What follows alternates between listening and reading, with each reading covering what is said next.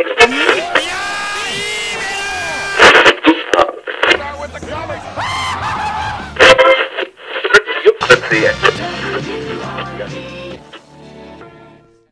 everyone to WRPX, your Wrestling Revolution podcast. I'm your host Antonio Garza, and this is part 2 of our conversation about Ring of Honor with Big Red Machine from the WrestlingRevolution.com. The last episode, we went over Final Battle, the end of an era, and now as the conversation kind of like started going, we started talking about like our memories, kind of like a retrospective look at Ring of Honor, and also a little bit of like the future, what is to come, what are we expecting to see in April of 2022. So buckle up and let's get to it. Because of that, we talked about that we should, I don't know, like talk about our memories of Ring of Honor. You kind of brought up that you started watching in '08. How did you find out about Ring of Honor? I found out about Ring of Honor probably through reading wrestler articles on Wikipedia. And then I stumbled on the one from Man Up. And just the whole crazy angle after the latter one, then was it Jay or Mark, whichever one, being hung upside down while Jimmy Jacobs cuts that promo. Yes. And I sort of, okay, that's a thing. And I filed it away in the back of my mind. And then when the Nigel McGuinness Tyler Black title match at Take No Prisoners 2008, which probably was just plain Take No Prisoners, was getting buzz, I looked them up and found the message board, which you could not sign on to, or you couldn't join, because supposedly it would only open up for certain times because there was lots of craziness there, and never did. And then I sort of kept tabs on it, and then so I remember reading some show results, and actually it was when Gabe got fired, ironically, for me being a Gabe Sapolsky fanboy, that was the first weekend I had sort of, maybe it was Glory by Honor weekend that year. It was the first weekend I was sitting there refreshing the keyboard to wait for the results. Yeah.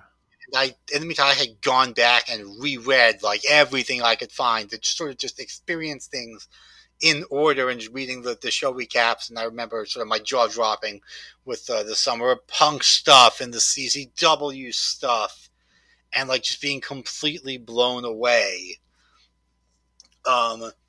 I started going to shows. My first show was also my first wrestling show, was Injustice 2 in January 2009, January 17th, 2009, Edison, New Jersey. I'm like 99% sure on that date. I did not have a car, dragged my friend Steve, who had never been to a wrestling show, along with me, and I remember I was just so excited on the way there in the car, explaining all the angles to him.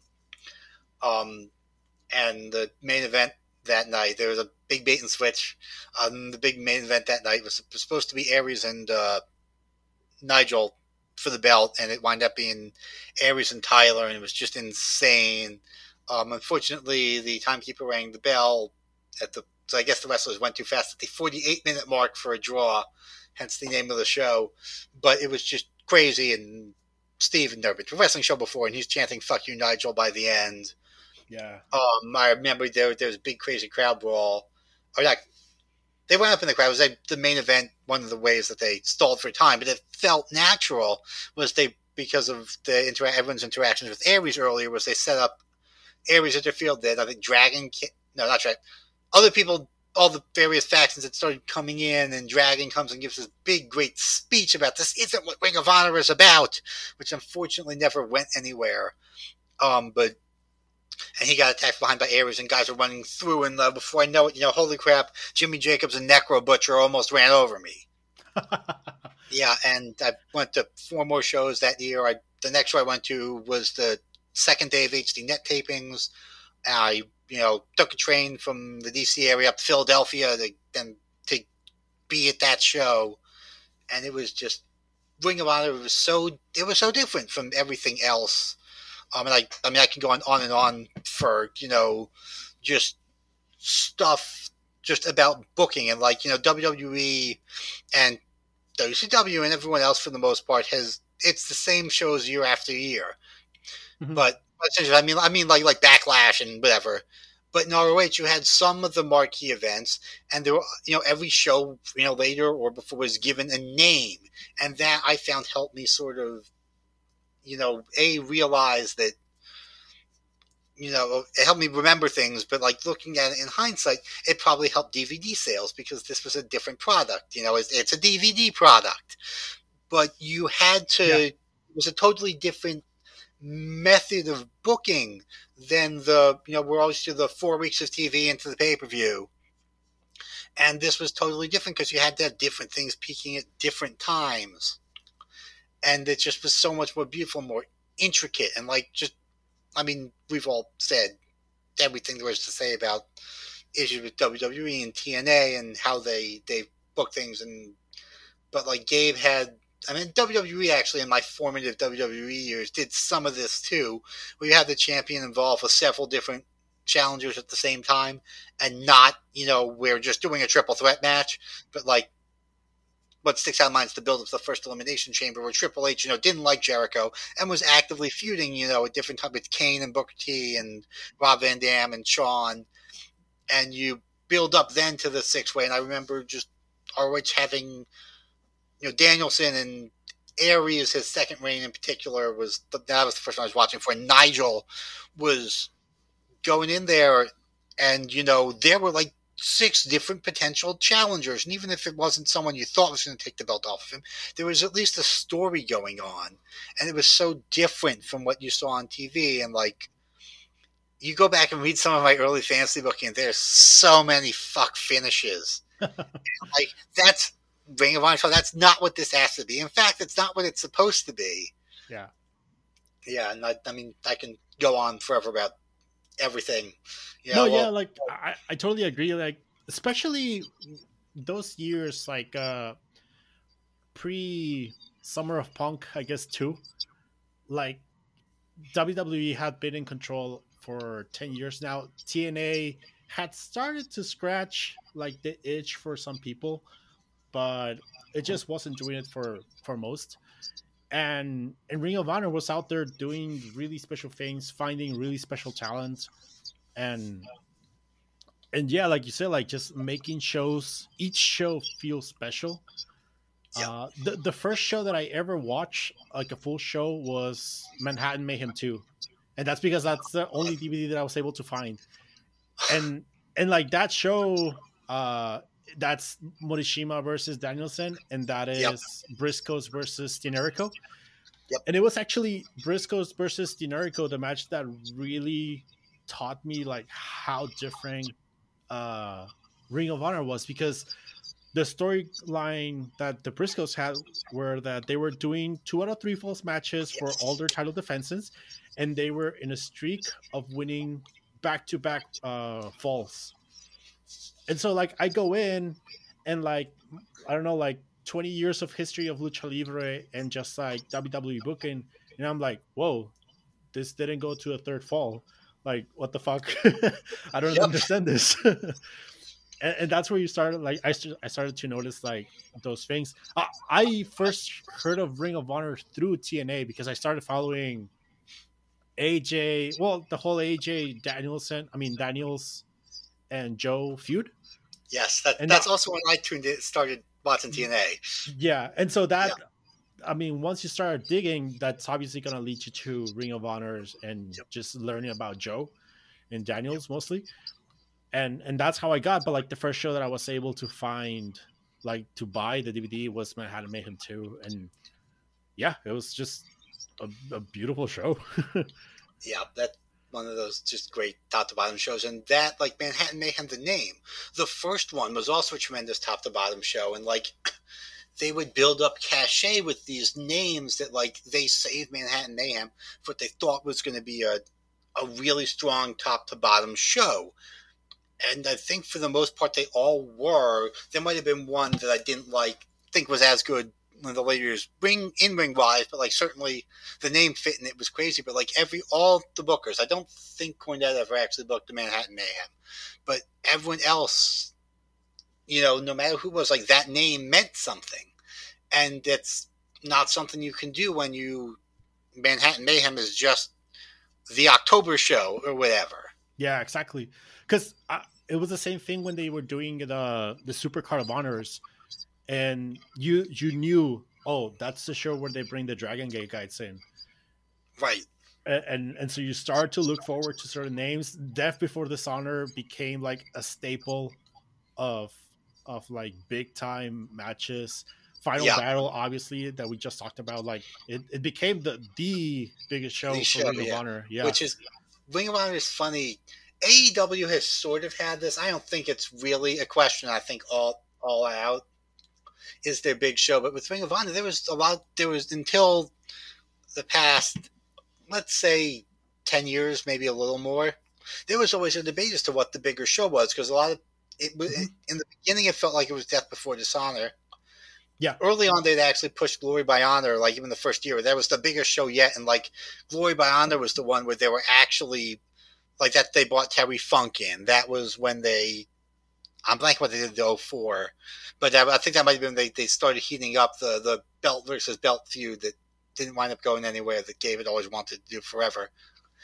And Glory by Honor for them, that was where the Danielson and Kenta was Glory by Honor for that. That was the show that Mizawa came in for in 07 was Glory by Honor. Yeah. But no other company that I can think of has it been between. Like normally we're debating what's the fourth big show, or what's the is there a fifth big show? And with ROH, you didn't know which one was the big one, and I would argue, I mean, Super Card of Honor later on kind of felt like it when they would do, they were doing the Hardy's Bucks, and then Kenny Cody the next year. Was that the same year? I don't think so. No, but like I do agree with you, and I think I felt that way until they did Best in the World. Yes, and that also became one. Yeah, of them. I actually felt that Best in the World came in, and that kind of pushed shows like Glory by Honor a little bit to the back.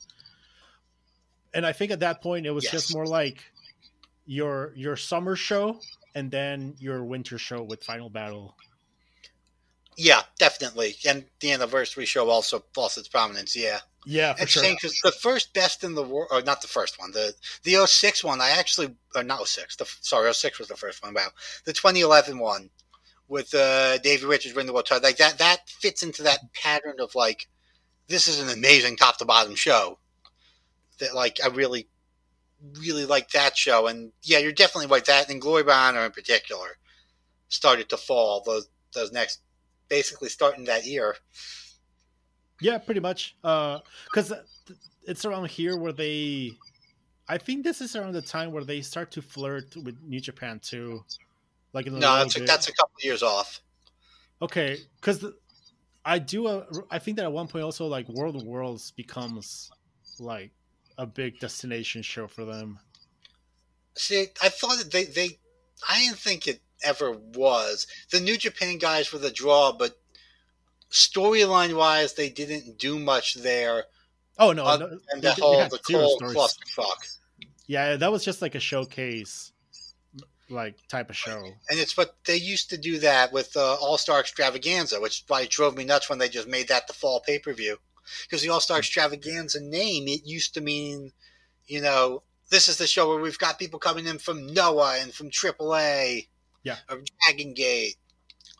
And that was one of the things. Obviously, you're a little different in terms of Mexican wrestling, but for me, especially, like I knew other wrestling existed. I had a fair idea of what Lucha Libre was, but ROH was the first place that I was exposed to Dragon Gate and Noah and Kota Ibushi, and like sort of got a real feel for what wrestling was, particularly in Japan.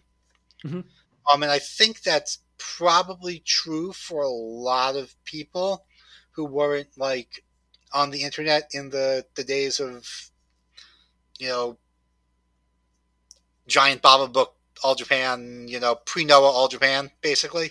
No, yeah, I totally agree. Because here, if you were not following Japanese wrestling, like specifically, like you went through since ECW Falls and then until Ring of Honor, that you probably didn't know much about like Japanese wrestling. Like I said, unless you were specifically going out your way to see what like Noah was doing, pretty much. But yeah, and I Yeah. think they deserve a lot of credit for that. Um, and yeah, just exposure for those guys. They used to be the learning excursion place. I mean, look at not that these some of these guys weren't great already, but look at the Noah guys who spent time, in ROH. The long extended stays. Marufuji, Kenta, Hmm. Morishima, Shiozaki. Yeah. Like, Yeah. All four guys are now top guys. Like Chingo used to come yo, to. right, there's another one that not even know, but yeah, that was the other one. Yeah. Shingo, I think, stayed also for a while because Yeah, there was a while he had a that proper learning excursion too. Yeah, yeah, Shima would come in with a bunch of guys, but I think yeah. Shingo was the only. Yeah, because I think Naruki Doi and someone else went to Impact. Yeah, That and sounds really familiar, but I don't remember. I don't remember them being there that long.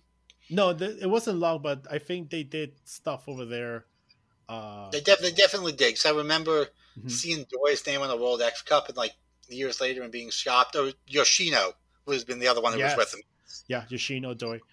So like Shingo is another one. And they got Kobashi, they got Misawa on Yeah, and those different were situations. huge. Yeah, those it's one of those things where like if you were a fan of wrestling or you I don't know like if you were following the Wrestling Observer newsletter or whatever, like you knew those guys and you knew how big of a deal it was that they were wrestling Joe or wrestling someone else. Yeah, and that they were Um, coming to the U.S. to do it too. That was yeah, it was a sort of thing you never thought you'd see those guys live unless you were able to fly to Japan. yeah, exactly. It was pretty much uncalled for at that point, and yeah, all props to Ring of Honor for having those connections and for having that conversations and Yep. bringing those guys in. Uh, yeah, like talking, I guess about Ring of Honor too. Like, what would you say is your favorite memory of the last 20 years or so? Oh gosh. I guess I'll probably say my first show in the main event there, but um, also I just have to mention Eddie Edwards winning the ROH World Title, and they Nice. put the clip on YouTube of the title change like right after, and just the pop for that fucking roll up, and oh my god, because for those who don't know, so this is the first DVD I bought, and this was one of the reasons I bought it. The others was Dragon and Nigel's last show. Hmm. Eddie Edwards had was they had after the first ladder war they said we'll never ever bring it back, and Gabe on the message board basically said he doesn't want anyone to try to one up what Steven Generico did, and that was way too dangerous. Whether or not that was actually true or that was just a gimmick that they would eventually bring it back would be I don't know. But so they finally the Steven Generico versus American Rules feud had gotten too heated, and they were going to have another ladder war. And it was Yeah. the first DVD I bought because I couldn't see it. Also wound up being Brian and Nigel's last show. And the night before, because the last time they had been in Boston, this is the little shit I love. The last time they had been in Boston was Never Say Die in May, and Davey Richards and Kevin Steen had a street fight. So this time, the night before the show, they put, which was Final Countdown Tour Boston, they put it Steen and Eddie in the street fight. And Eddie goes for the tope, and Steen hits him with the chair on the way in, and Eddie breaks his arm. Yeah. And that motherfucker, his arm was like in a big cast, but he fucking wrestled a ladder match with a broken arm, and Eddie Edwards never got booed in the city of New York ever again. Like that, more than anything else, necessitated turning the Wolves babyface. Like it was going to happen anyway, especially when they were bringing King's Wrestling back. But Hmm. like, Eddie Edwards never got booed in New York again, and to giving him that moment in New York was just amazing and beautiful. And the whole all the setup that they'd done with Roddy also. Yeah, and the setup with Davey Richards because since Yes, right. since he started chasing Tyler Black, like everyone knew, oh, it's gonna be Davey. Right. It has to be Davey. And then Eddie not only gets it first beating Roddy after Davey had failed, but Eddie and Davey had been in the TV titles final the previous year, and Eddie actually beat him. Mm-hmm. And now we were left with these great 3 months of like, what's gonna happen? Is Eddie gonna turn on Davey? Is Davey gonna turn on Eddie? I normally hate this sort of interference stuff, especially Ring of Honor, but there was one of the most underrated matches ever is Revolution Canada. It's Eddie and defending the belt against Chris Hero. And there's some point where, for whatever reason, to stop something, Davey comes out, and Eddie had told Davey to just stay in the back, and Hero rolls Eddie up. And it's one of those where, oh my God, they're going to change the belt on a fucking distraction. Eddie kicks out. It was so tangible. And then going into the best in the world, again, everyone's, oh my, is Eddie going to turn? Is Davey going to turn? What's going to happen? Yeah. And they just played it straight and clean. And there's another one of my favorite memories. I can still quote this to this day. Was that Davey's title win, and he's, just gives this speech because he'd been through a lot in his personal life, and just everything from him looking up the sky. I did it, Grandpa. I'm the world champion. But then he goes to give the speech, and he's got Kyle O'Reilly and Tony Khan setting him. Eddie goes to leave, and he points to, no, Eddie, you come in the ring. You're family too. And that whole thing, there's another favorite memory that was just amazing. Yeah, and eventually, is their first match Final Battle that year? No, the first match was the TV title finals the year before, and then this one, Final Battle, I think was their next match. Yeah. Yeah, but that's where Eddie defends the title against Davey, I think. Other way around. Oh yeah. The title change is Best in the World 2011. The other one that went way too long was Final Battle with Dan Severn, because Jim Cornette is involved. Oh yeah, that's when Severn and Cosina were hanging out with those guys.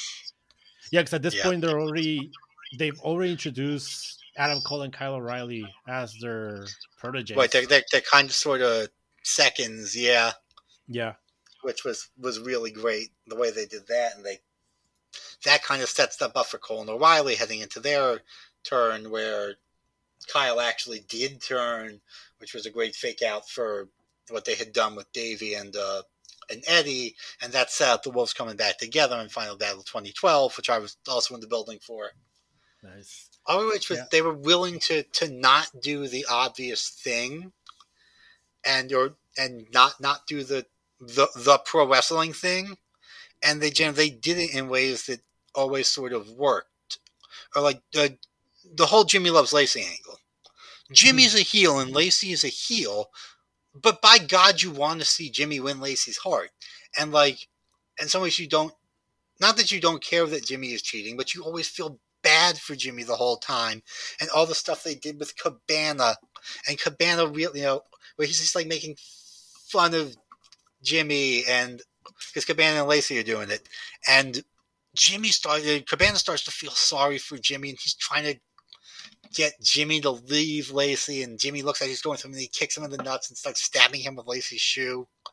And then the end, it's going into the cage match with BJ at Supercard of Honor 2, which now we're going to stuff I didn't see live or didn't see in real time, but just memories that Jimmy Jacobs promo the night before with, I don't count sheep at night anymore, BJ. I count the number of ways I can hurt you. And the whole, the hero gets the girl at prom night. Like, Whitmer's the babyface, but oh my God, you want to see Jimmy win so he can win Lacey's heart? Yeah. And then Lacey promises him one night of ecstasy, but no, he's going to win her heart the real way, and makes her give him 4 dates, and then they do that. And then they come back, and eventually it's to the age of the fall, and love doesn't save, nothing saves. And he pushes her away, and I don't remember if he actually sent her in rain to seduce Aries, or it was a kind of sort of thing. And then when Aries, Lacey winds up going with Aries and seeing the way it affects Jimmy, and just that whole saga of them was beautiful. And Jimmy goes nuts. There's one of the best lines in ROH history is Homicide. This is the weekend Gabe gets fired. Had was coming in. It was his first time back since TNA pulled everybody. And there's a moment early in the show in Return to the 187 where Jimmy's out there and he's now shaved his, I think he had the half-shaved head and there's some red dye in there. Yeah. And Homicide goes, Jimmy Jacobs? What the fuck happened to you, man? And just all of that. And the whole thing with Jimmy and Lacey. And there's a lot of stuff that, like, I highly recommend if you can find it, the Gabe's Book of ROH Secrets DVD from Kayfabe Commentaries, where Gabe sort of says where he was going, because there's some stuff in there that is not what happened. It was beautiful, but just the whole Jimmy Lacey thing, and when Jimmy is leaving at Supercard of Honor, 2015, what was that? I think 11? No, Supercard of Honor 9 maybe, and that the match with BJ Whitmer, again, who has turned on him, and oh no, did BJ? I think did he turn on him before the match or after? But they tied that back into the feud, and who makes the save for Jimmy? It's fucking Lacey. Yeah, like that was it was such a minor thing in the grand scheme of things, but that was my favorite moment of the year in wrestling in 2015, and ROH, set those characters up to be in that spot.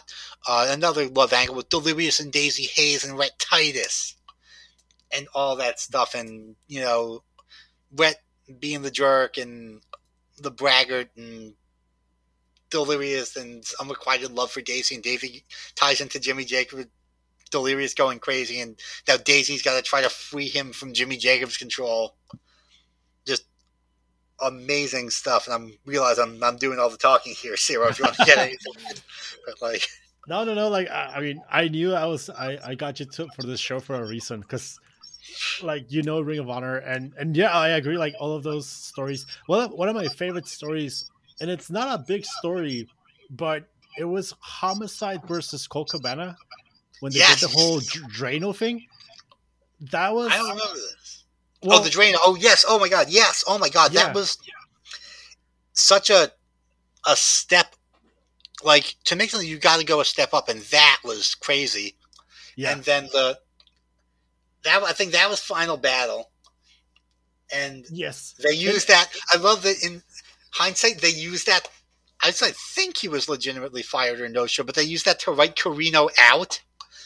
And that just put over that Steve Corino, who hates Homicide, had been brought in by Cabana to help fight Homicide a few months before, and the Drano, and then like the Corino then left after that, and it's like that was too much for his friend almost getting murdered with Drano, made Steve Corino scared of Homicide and not willing to fight him. Yeah, it was just amazing. Yeah, and the whole that's another one of those feuds that's just beautiful. Like, it shows Cabana doing stuff you don't expect from him. Yeah. And that's my favorite thing.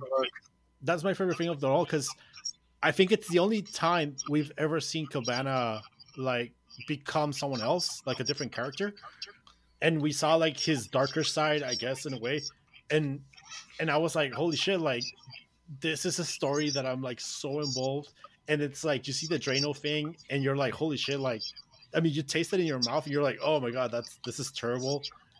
And that's what caught me, like, and I don't think it's a feud that's like remembered that much nowadays. Oh yeah, definitely. It's under the radar now with all the crazy shit we've seen. Yeah, but it was a big thing, and one of my favorite things about that feud is after it, the way that Gabe said it or used that to set up Cabana's next story with Danielson, where he, God damn it, and actually Delirious did the callback to it, but he is wrestling Danielson for the world title at the 100th show, and he gets fucking rolled up in like 8 minutes. Yeah. And it's like, that's not, and Danielson had been going like 25, 30, he had just gone 56 with Roddy the night before Supercard. So the night before, he gone 56 with Roddy, and he, had been going 20 and 25, 30 with Raven Shelley before that. And then now Cabana's new stories, he's got to relearn how to wrestle after the, fighting Homicide for his life. Mm-hmm. And it's just a sort of beautiful, like, that's the sort of stuff Ring of Honor did that, like, you would never see in any other promotion. Like, that really made me appreciate Gabe in particular, but like Delirious and Pierce didn't have that much time, but Delirious did it too in his earlier years. But like stuff I learned, like we think the world title should always go on last, and you know we get annoyed when WWE doesn't do it. But and I remember just listening to Gabe talk about these things at various points, and he's was pointing to times when either A, he noticed that if basically going back to the Briscoes run is really where it is, that he was doing this, that he was trying to, the one you were talking about with the in 07 with the 2 straight 2 out of 3 falls. Yeah. Which actually I got to note that they set that up with the Briscoes get the belts back from the Kings of Wrestling, or no, sorry, shit, not the Kings. The Kings of Wrestling lose to Davey, Seidel, and Daniels at dethroned. Daniels and Seidel lose it to the Briscoes at fifth year festival Chicago, and then Briscoes have the belts back. This is the first time with the belts since they took the big hiatus in 04, and they were out most of 05, and they just turned babyface, and they lose them the next show to Shingo and then somebody, and I'm annoyed that I don't know this, whoever was from Dragon Gate. And then the next show is 5th Year Festival finale, and what do the Briscoes do? They fight each other. We have to toughen up, and then they win the belts back the next show, and then they go on this monster run, which was the longest one in the title's history. And I love little shit like that. But so what Gabe was doing during that one is he's trying to make the tag belts something that can main event feel like a main event to a show and sell DVDs. And like, it's about, you got to sell the DVDs. Actually, I bet you the reason they were doing it is Morishima was the champ and he wasn't going to be there on every show. Yeah. And like, when, ROH taught me that you can build the tag titles up to be world title level. Yeah. You can. And they did it with the pure title when Nigel had it. And he feuded with Danielson. Yeah, they were bringing it up to that level. Although, actually, my ultimate memory of that, the lesson I learned from that one, is don't fuck. If you're going to do a fuck finish, find some way to make the world title match not the main event. Yeah. But I remember there was the at Weekend of Champions Night 2, whichever one is Daniel, Dragon, and Nigel, where they're wrestling for I think both belts are on the line, maybe. But it's the important part is the pure title rules are in effect, and Dragon goes for his big springboard Sentani thing, and Nigel hits him with the chair, and Nigel gets back into the ring, and Dragon does it. And it's, Nigel wins by countout, but the world title doesn't change hands on countout. So everyone keeps their belts, but like Gabe said, found some reason for something else.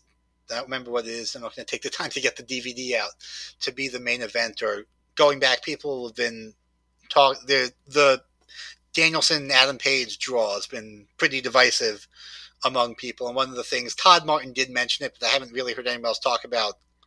And everyone's been saying that it's the 60-minute draw is a sort of glamour thing from the past, from the Ric Flair days. But Joe and Punk, really, and I think are the ones who really brought it back for the workweight fans as a thing.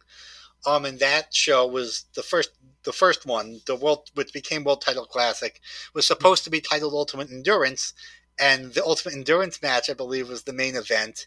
And like, why was the world title not the main event? Because Gabe didn't know how people were going to react to a 60-minute draw. And no, yeah, it's a hard thing to do even today. Like we saw it with Danielson and Page like a week ago.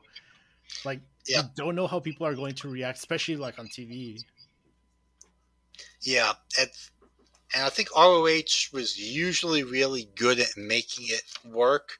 And I will just, even going back to the last one, the Taven and Lethal was just tremendous. And the only one, the two I can remember that didn't work were Daniels and Punk, which there was just way too much stalling early on.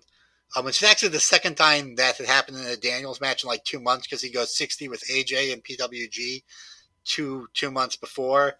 And it was one of those situations where like Daniels was the TNA champ, AJ was the PWG champ, and TNA didn't want Daniels to lose, and AJ and Daniels really didn't want to do the match. I think there was a TNA pay-per-view like 2 days later, and that one was also just a shit draw, so I guess don't book Daniels in 60-minute draws.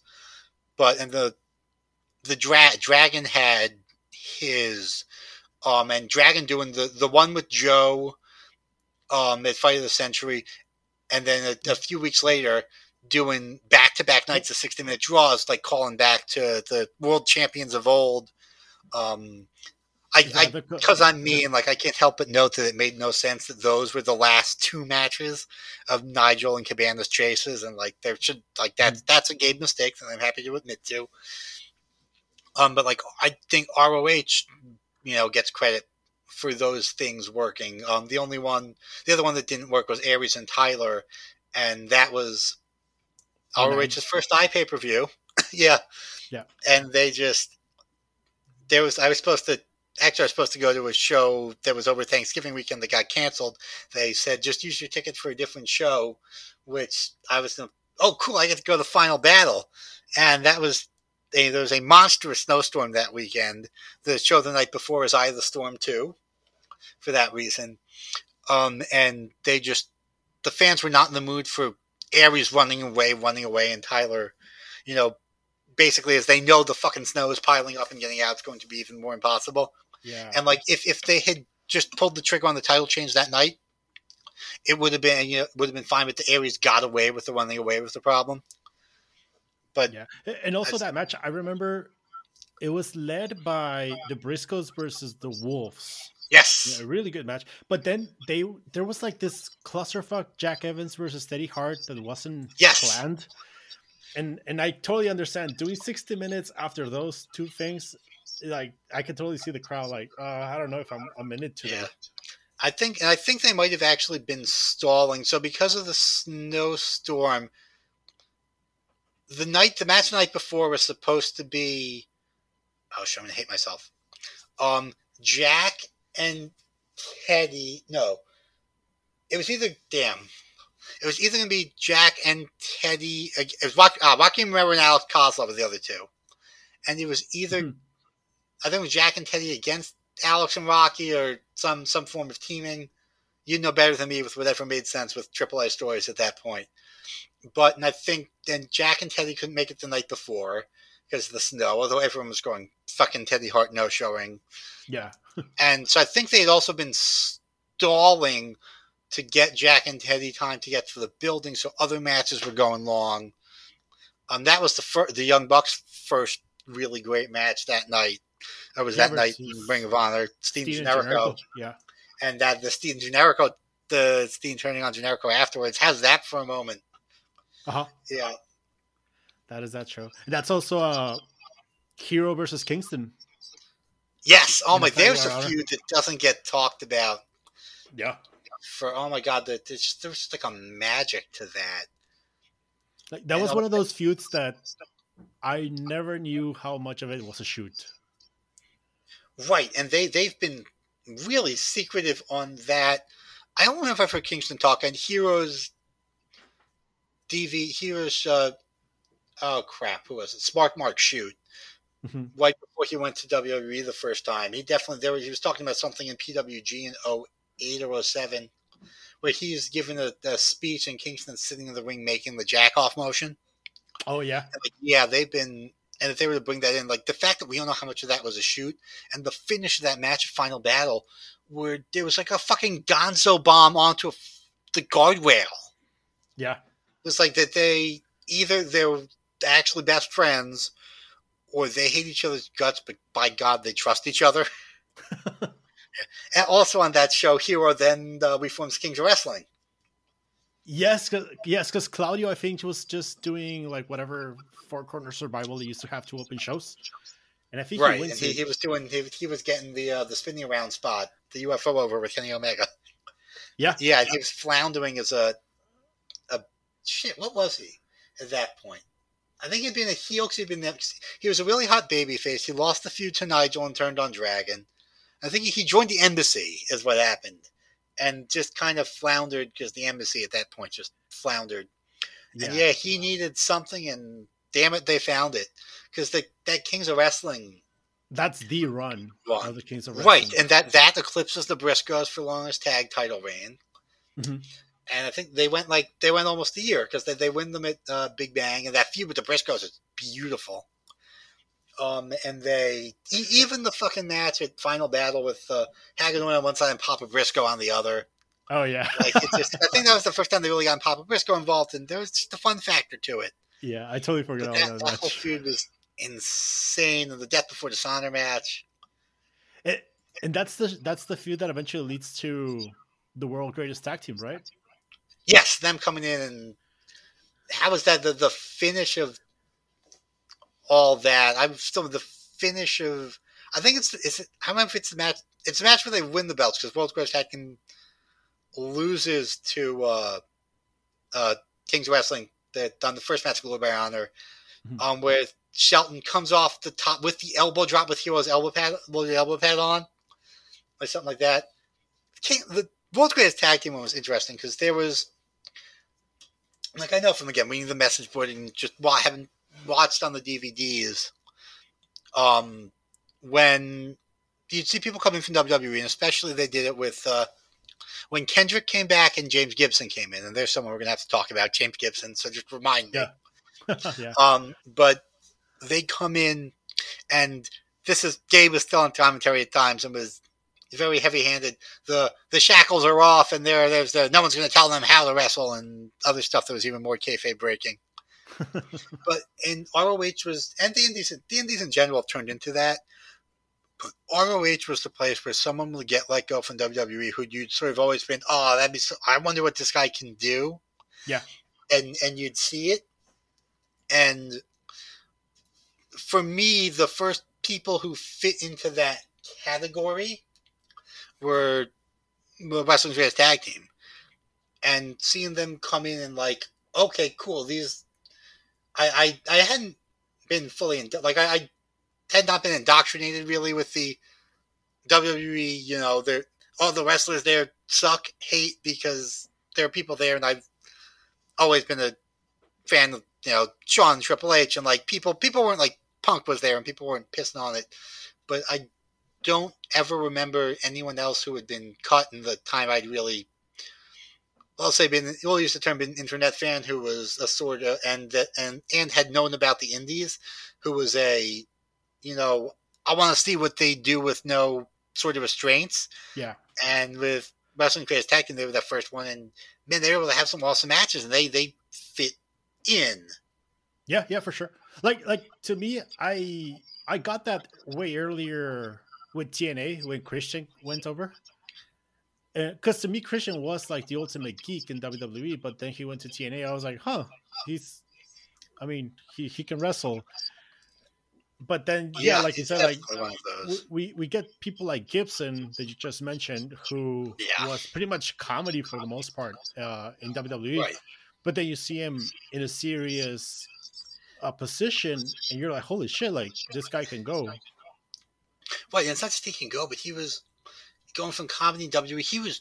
He still might be the best babyface the promotion's ever had. He was just tough Southern boy who was just so goddamn likable. And coming out to crap, now I'm blanking on the name of the song, and I bet you the idiots at Wikipedia have removed it. So I've got the beat in my head and everything. Let's Wikipedia this real quick. But the song was just so perfect. There's a lot of James Gibsons here on this configuration page. And he was just sort of guy that was they've like killed the music. A country boy can't survive. That was it. Thank you. I was going to say thank God I'm a country boy, but I know that's wrong. And he was just a guy that you wanted to root for and wanted to see do well. And the whole, going back to stuff ROH, did, the others didn't, the Summer of Punk and the Punk thing. And oh my god, when he hits the I think the match with Gibson, the Fave and Angel, is where he hits Gibson with the chain is how he beats Gibson, and then it's look, I don't like the match where Gibson wins the belt. That Gibson got taken to the back after being hit. Like if you're taken to the back for medical reasons, to me, you ought to be eliminated. But goddamn, seeing Gibson come back with a bandage on his head, Yeah. to fucking stop Punk from escaping with that belt. Yeah. Well, before we go long, we do have a tease that Ring of Honor is coming back in April of 2022. Joe Koff has been really, really vague when it comes to saying things. All he does is just like, I don't know. Like I listened to the podcast this morning. This podcast was one of the reasons why we also delayed the show, because we wanted to see what Joe Koff has to say. It just kind of sounded like a circle jerk. Mm-hmm. Like him and what's his name? Kevin Nack. Kevin Nack, yeah. Like they just couldn't stop praising Delirious, and I'm like, oh my god! I have to note when Kerry Silken was thanking people, and when he was on commentary, I forget which match it was in the pay-per-view, he mentioned Gabe and Pierce, and I think Cornette as well by name, and did not once mention Delirious Hunter Johnson, or Johnston, or whichever one he is. Did not say that man's name. I think my feelings on him are quite clear. Yeah. Yeah. So there seems to be a. Let's pretend he was trying to keep kayfabe and not unmask him on TV. Well, except they've said Hunter Johnston as if it's a different person. Yeah. Which works fine for me. Like I'm fine with that sort of thing. It's like the WCW pay-per-views with whoever the head booker was would get their name in the credits as the executive producer. Yeah. But yeah, going back to the future of Ring of Honor, the only thing that I got from the interview is that there were plans to go on a weekly live schedule back in 2019, but obviously the pandemic hit and they had to cut everything. I guess in 2020 they were not ready to just go back to that plan, but that is the only hint that I get that maybe something that we see once they come back, like a live. I don't think that's happening. That's not. I don't think that's what. I mean, they'll be live in the way that like the pay-per-views have been live, or Honor Club's been live, but yeah. So Ian Riccaboni did some clarifying on this morning on the ROH World Forum. And Ian said that the go live date was March 2020, and so they had already hired all the people and stuff and bought new production equipment, and that was one of the issues between that and like actually paying everyone throughout the pandemic. So that they had this expense they had sunk all the money into that they didn't actually get to do anything with. Yeah, because one of the things that a lot of people rightly noted was that one of ROH's big problems was that, even TNA or MLW, they're on when they're on. But with ROH, it was on so many different times that there was no, in different markets, that there was no Twitter buzz going on after. There was no real buzz that could be able to be built up after the weekly show because everyone was watching at different times and they're just limited the discussion. Not just watching, you never know when it's on. That too, yeah. I can't remember. It used to. I was getting it. We've been getting Nesson, the Boston Sports Regional Network, that we'd been getting, and so even that, like I couldn't figure out when it was on. I just thankfully set to DVR, but yeah, I would just watch it on the website all the time. Yeah, for me, the longest time, it was like one of those places where it was like in the middle of the night, and then suddenly one day I went to do laundry, and it was on, and I was like, okay, Sunday mornings, I guess I can watch Ring of Honor now. Yeah, I think, and we did see them get a bit of that buzz when they were on before TNA on Destination America for those 6 months or whatever that was. Yeah, that was a freaking exciting time in wrestling. Jeez, that's when we had the original Wednesday Night Wars with NXT, Lucha Underground, Ring of Honor, and Impact. Right. And that just doesn't even get remembered now because the sad ways ended for four of those four Everyone. at the time, two of those four, yeah. For everyone. So going to Lucha Underground, actually, Ciro, one of the questions you kind of had was, what do you want to see Ring of Honor come back as? Yeah. And I think Lucha Underground is the idea. Obviously not in the whole mythical thing, which I love, but does not belong in Ring of Honor. But I would like to see them just get together in super secret and over the course of a week tape 6 months of stuff. I think that's the way to go. It partially just because it gives you time. If someone you put over at the end leaves, you can do, you can have finish. a million. Right, so not just you can fit, if they leave in between, the guy who lost, you can still build up by giving them a bunch of squashes and air it week after week. Yeah. But I think that gives you the best opportunity to have great matches and tell stories and, conclude the stories as best you can. Or what I don't want to see it be is the PWG style fly-in super indie, almost just because that's what people criticized it as being early on. And, we're saying there's no stories, but which was completely untrue. But so I would like to see them have a Lucha Underground style tape and schedule rather than become something else. It is a proven working formula. It worked for NXT for the longest time. It works for Impact right now because they have been able to keep consistent stories. Yep. And they're actually a better comparison because they're, NXT would tape, I don't know if it was, a cycle's worth of tapings at a time, I think. They were taping every 3 weeks, like ECW. But TNA has been taping, 6 weeks, 2 months at a time. And so, if they can make it work, and I think ROH just needs to do it just because they don't have anyone on a contract on that larger scale, tape 6 months at a time or 4 months at a time. Yeah, and I like the comparison with NXT in the sense because Ring of Honor is a work rate promotion, and so you can perfectly book 4 weeks, let's say, or 6 of just building up a big show and making now your big shows really, really deliver. And that's how you create buzz, when you start to deliver big shows. And if you like the whole PWG like super indie type of style, it's not gonna work if you want to do tapings. I don't think it's gonna work if you want to do televised television, for that matter, because you're never going to, like, a fan is never going to find like a connection with anyone if people keep changing. Yep. Absolutely. But if you do like 6 months worth of, 6 weeks worth of tapings, you can bring someone, have that person do a program for 6 weeks, and then they can go. And I think that's something that Impact has done with a couple of people. Like they brought in Ishimori and Marafuji at one point, or like right now they had like Kojima or El Fantasmo.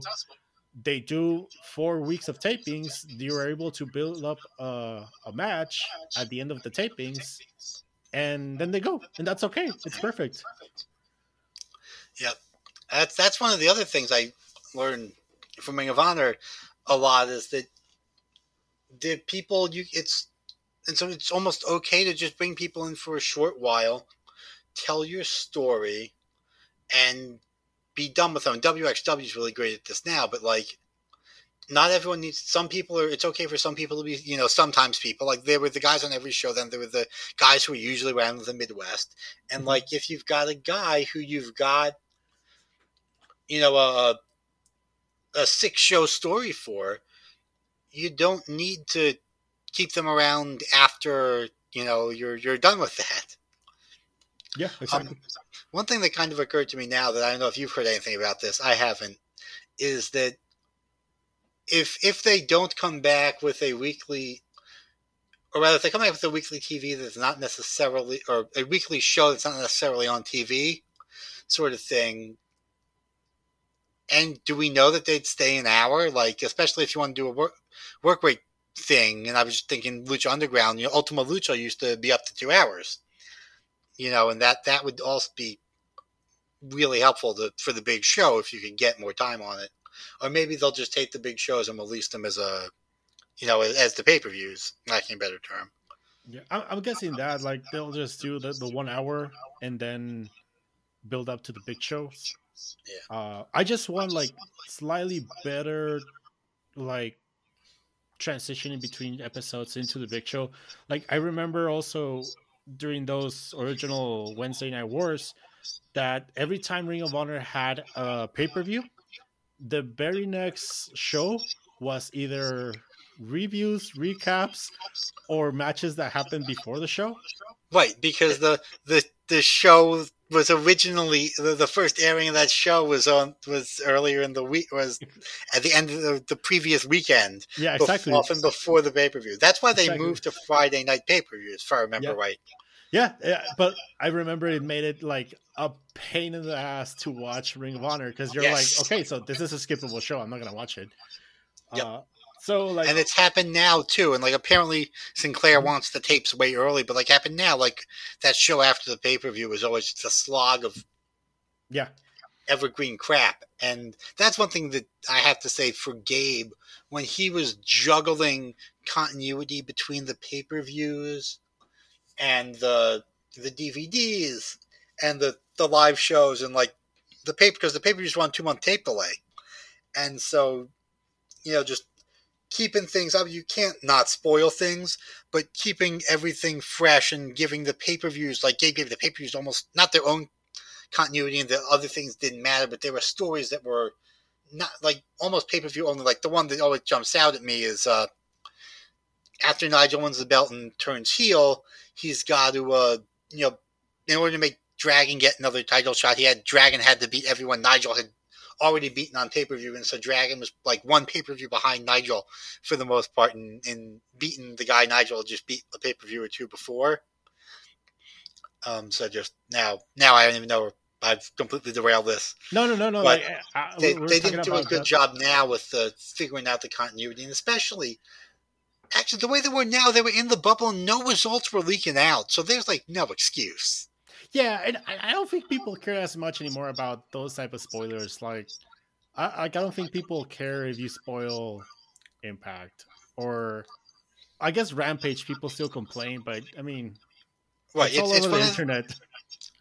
Right, and those of us who don't like spoilers know how to avoid them. Yeah, exactly. It's not like we're talking about like Japan, when back in the day, staying spoiler free was hell because the shows come out like a week later in Daily Motion. Like, right. You just have to wait like a day or two. Right. ROH on the message board had a spoiler free, a whole separate sub-discussion, the spoiler free thread where it was only able to talk about up to the most recently released DVD. Yeah.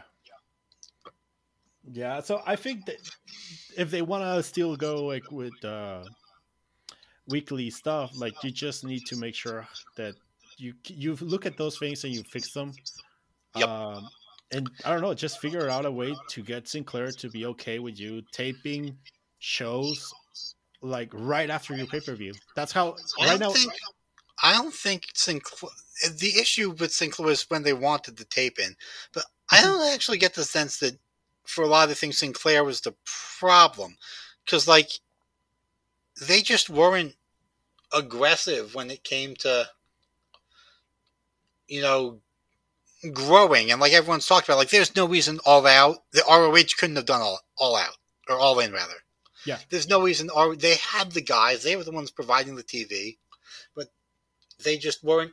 They were too conservative because they were just happy making the money in the sort of what I've called the lazy delirious way, where so long as we're making money, we'll just book for the pop and make people happy rather than being ambitious. And it's interesting because if I remember, Gabe, one of the reasons, not why Gabe was fired, but Gabe was fired because DVDs weren't selling. But one of the things that it's either Gabe or Carrie, or maybe it was actually Hagedorn. I think it was Gabe, but I think Hagedorn's back this up, has said is that Gabe was the guy, or Gabe was probably being Paul, seeing what happened with Heyman, had been the guy who was happy to be conservative, and Carey was the guy who was like, no, we got to go to the Midwest. We got to try, Virginia. We got to try California. We got to try Florida. Mm-hmm. And, once Carey, fully sold and divorced himself for the thing, they kind of had the same problem where Koff and Delirious weren't willing to be bold in that way. Just No, yeah, they played it really safe, but they made the mistake of relying on things that were out of their control.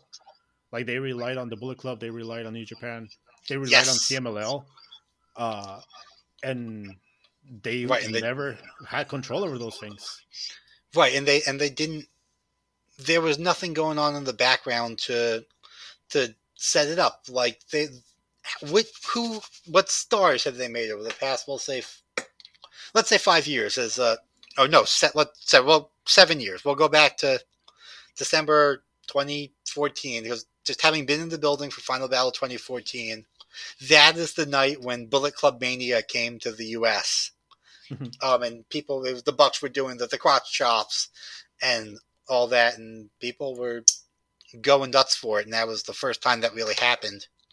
But since then, who have they made?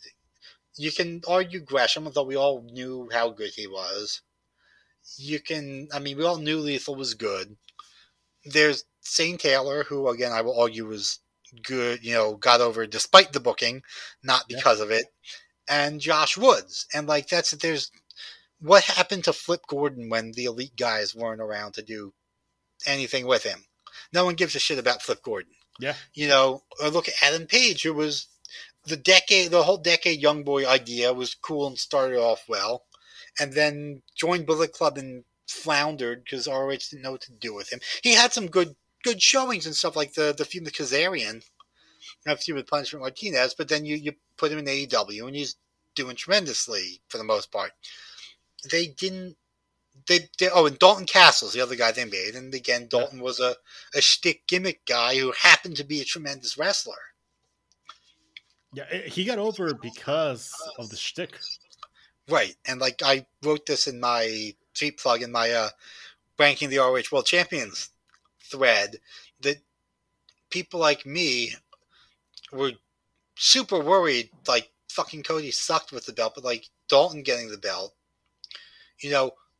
we're worried because he's just another shtick guy, and we didn't want, he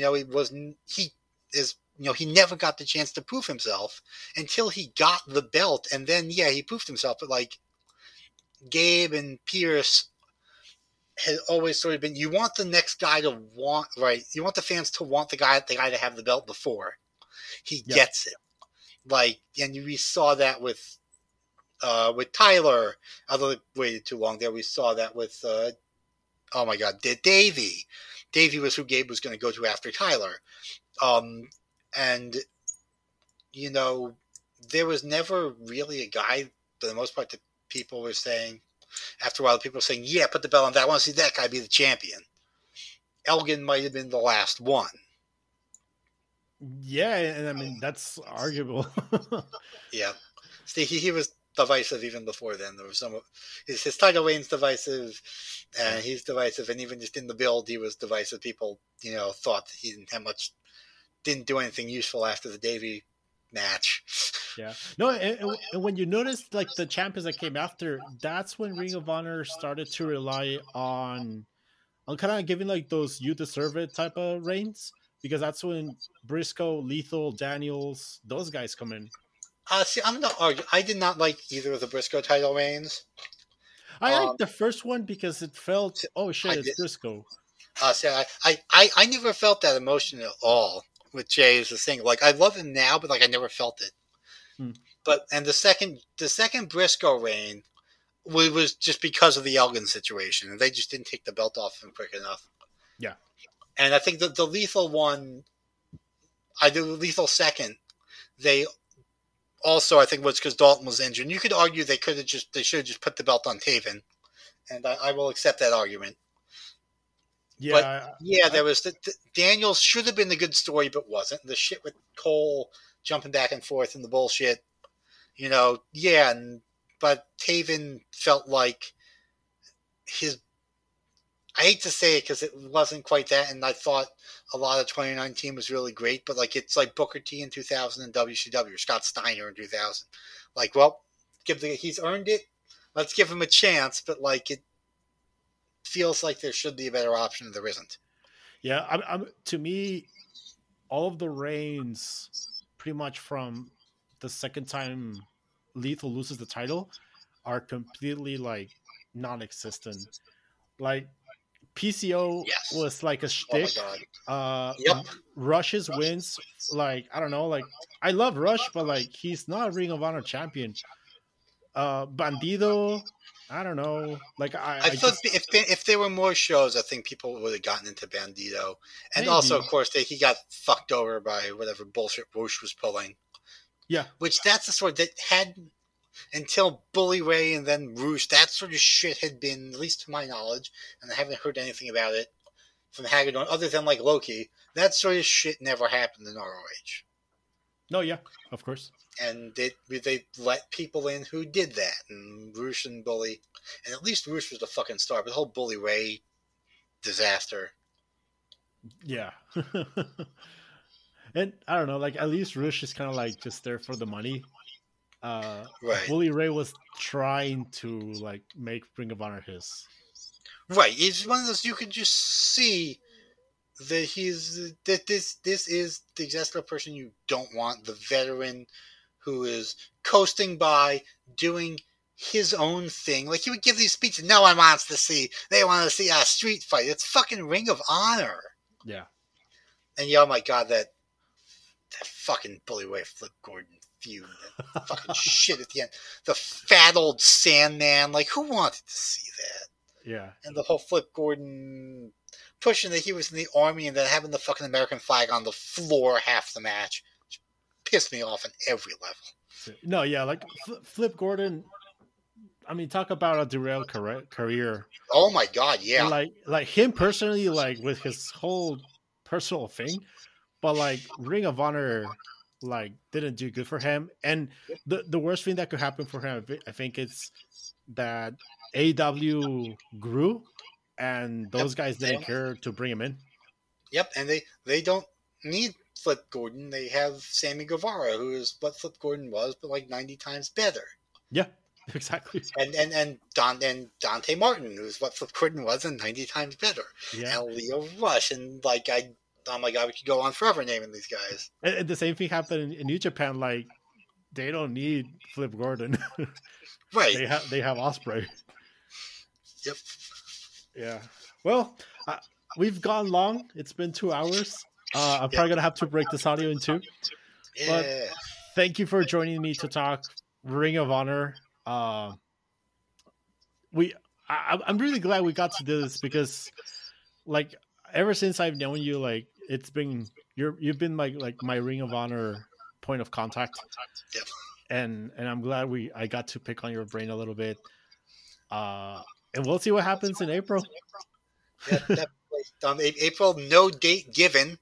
No. Yep, that's ominous there. Yeah, I know.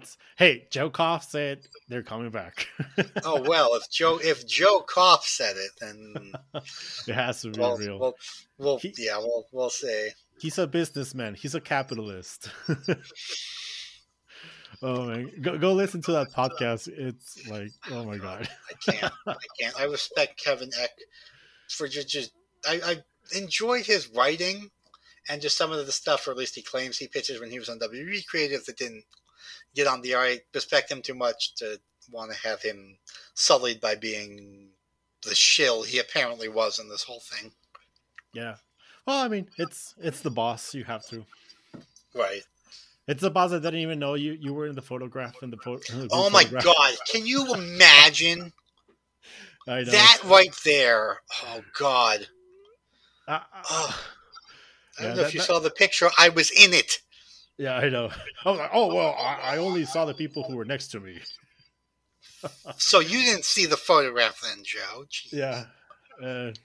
Koff is so full of shit. But anyway, thank you for being here. I really appreciate it. No problem. I hope you have a beautiful end of the year. Thank you. You too. And I guess we'll we'll touch back in April to see what happens with Ring of Honor. Yep. Alrighty, thank you. See ya. And that concludes our long conversation about Ring of Honor with Big Red Machine from the WrestlingRevolution.com.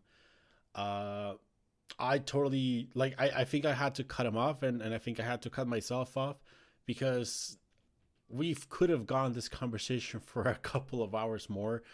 Like, when we started talking about, the retrospective of, feuds, I was looking at the calendars, and I was looking at the shows that Ring of Honor had in 2007. I was like, man, that was such an amazing year that we could easily just do a whole 2-hour show talking about 2007. And that was something that Ring of Honor had. There was so much that you could have a full podcast just talking about one show or a year or something. So, hey, maybe that's a project that we can see in the future. I would totally love to have something like that. So yeah, thank you, Big Red Machine, for coming up. And for spending a couple of hours talking about Ring of Honor. And so that is it for WRPX this week. And I will try to come back for sure we're coming back for Wrestle Kingdom. It is the party of parties when it comes to wrestling. And so we have Wrestle Kingdom coming up really, really soon. So if not for the crazy end of the year that Japanese wrestling is going to have, for sure we're coming back for Wrestle Kingdom. But for now, leave a like. You can follow us on iTunes and Spotify. I know Spotify is trying to add stars, so leave a 5 stars if you think this show was as good as Okada versus Omega. Also, you can find us on Twitter at DW Revolution.